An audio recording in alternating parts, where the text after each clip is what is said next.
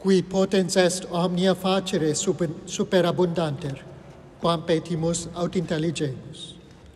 He who is able to accomplish all things in a measure far beyond what we ask or conceive. In the name of the Father, and of the Son, and of the Holy Ghost. Amen. Dear Canon, very dear faithful, the epistle of today's Mass, written by St. Paul during his captivity in Rome, has all the characteristics of an encyclical written to the Church Universal.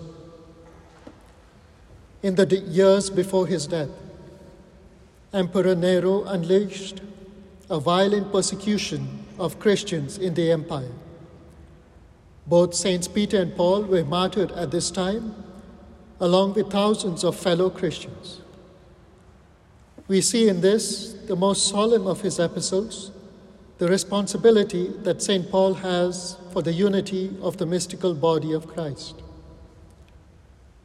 What does he have to say to them in his last days, and through them to us? Knowing of his impending death and the worry of all the Christian churches for him, St. Paul writes to reassure them. He reminds them, and through them all of us in these difficult times, that the suffering of any one of us for the one true faith redounds to the glory of our Lord and of all the members of the mystical body of Christ. St. Paul tells us the source as well as the secret of his strength when he mentions that he bends his knee to the Father of our Lord Jesus Christ. His secret is humility. By humility, the apostle to the Gentiles wins graces from God the Father in heaven that help sustain him in times of tribulations. Graces are the glorious riches that God the Father gives us every day. In his epistle to the Romans, St. Paul wrote, "Where sin abounds, grace abounds all the more." Nothing could be more apt for us today. The scandalous news about no less than the highest prelates of the Church has made more than one of us justly angry and even discouraged. Yet let us not forget that the Church is both human and divine. She was founded by our Lord Jesus Christ on the cross at Calvary. At that time, St. Paul wrote his epistle. No right-thinking Christian thought well of the city of Rome. It was quite simply a sinful place, probably very similar in its perversions to the world today. For this reason, he wrote this epistle to the Ephesians to remind them of the help promised from above to those who ask for it humbly. Just like the apostle to the Gentiles, if we bend our knees to the Father of our Lord Jesus Christ, he will grant to us from his glorious riches to be strengthened with power through his Spirit. He goes on to specify that as a result of these graces from heaven, we will have Christ dwelling in our hearts by faith. These graces that God is ever ready to give us is a participation in the life of God himself. The greatest of them is precisely the indwelling of the persons of the Trinity in our soul, the presence of God himself in our intimate nature. Though the graces that God willingly gives us are of various types, in the collect of today's Mass, we speak of two of them, prevenient graces and subsequent graces. Both of these graces are called actual graces, since they help us to do a good act immediately. Both of them are supernatural influences on our faculties that precedes an act in the case of prevenient graces or antecedent graces, or accompanies and supports the deliberate act in the case of subsequent graces. When God gives us an antecedent or prevenient grace, He acts alone in us and without us. These graces produce in us a spontaneous act of knowledge and will, or what we can call an aha moment, when we suddenly realize or do something important for our salvation. The best example of this grace is the grace of our conversion, either from lukewarm to fervent Catholics, or from another religion to the Catholic faith. God gives us these graces purely out of His love for us. We do not receive them from Him because of anything we have done that is meritorious on our part. However, when God gives us subsequent graces, He works in us and with us, so that the act that we do is done conjointly with God.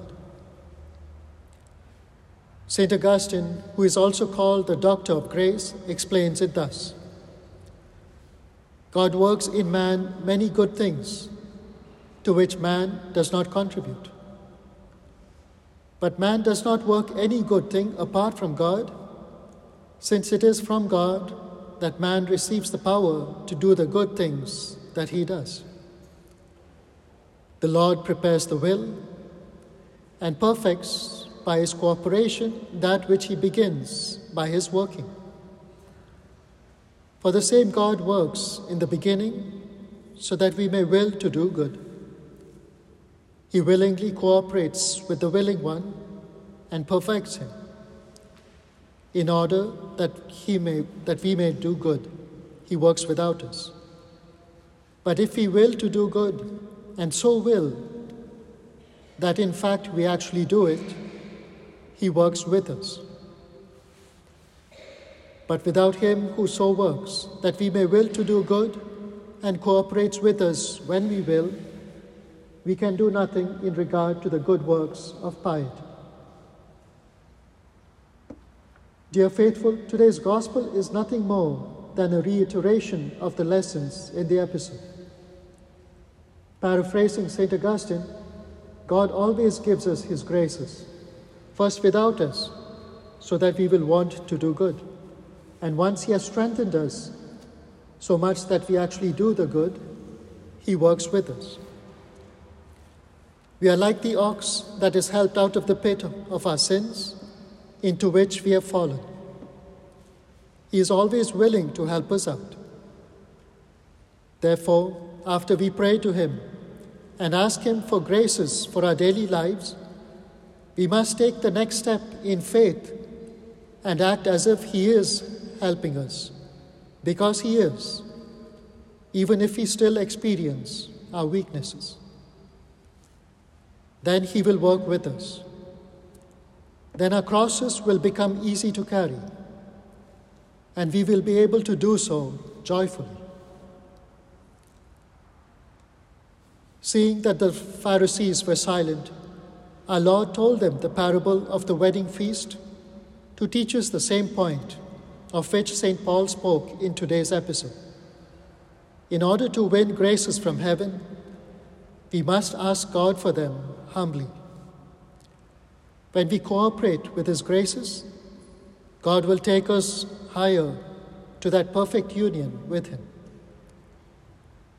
The secret is a constant attitude and exercise of humility that will secure for us a prominent place in the divine feast of the nuptials.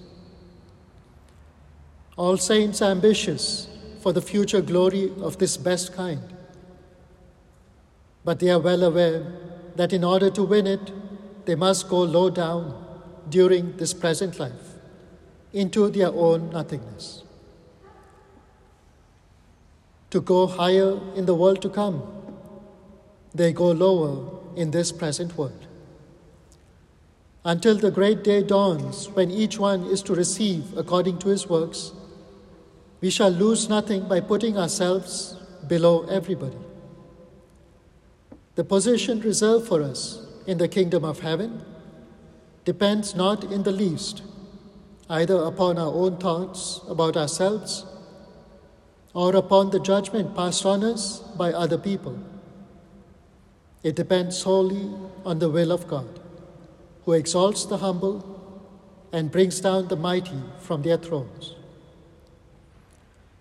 The surest test of our humility before God is that practical charity for our neighbor, by which, in the several circumstances of everyday life, we give him precedence over ourselves without affectation. The lack of this fraternal charity, the presence of contempt for our neighbor, is proof enough that our humility is false. This contempt may be dormant, perhaps most of the time, but on occasion, and this can happen frequently, it can influence our thoughts, words, and actions. Like our ancestors in the faith, let us remember the words of the collect that we prayed earlier in this Mass. May your grace, we beseech you, O Lord, ever go before us and follow us, and may it make us ever intent upon good works.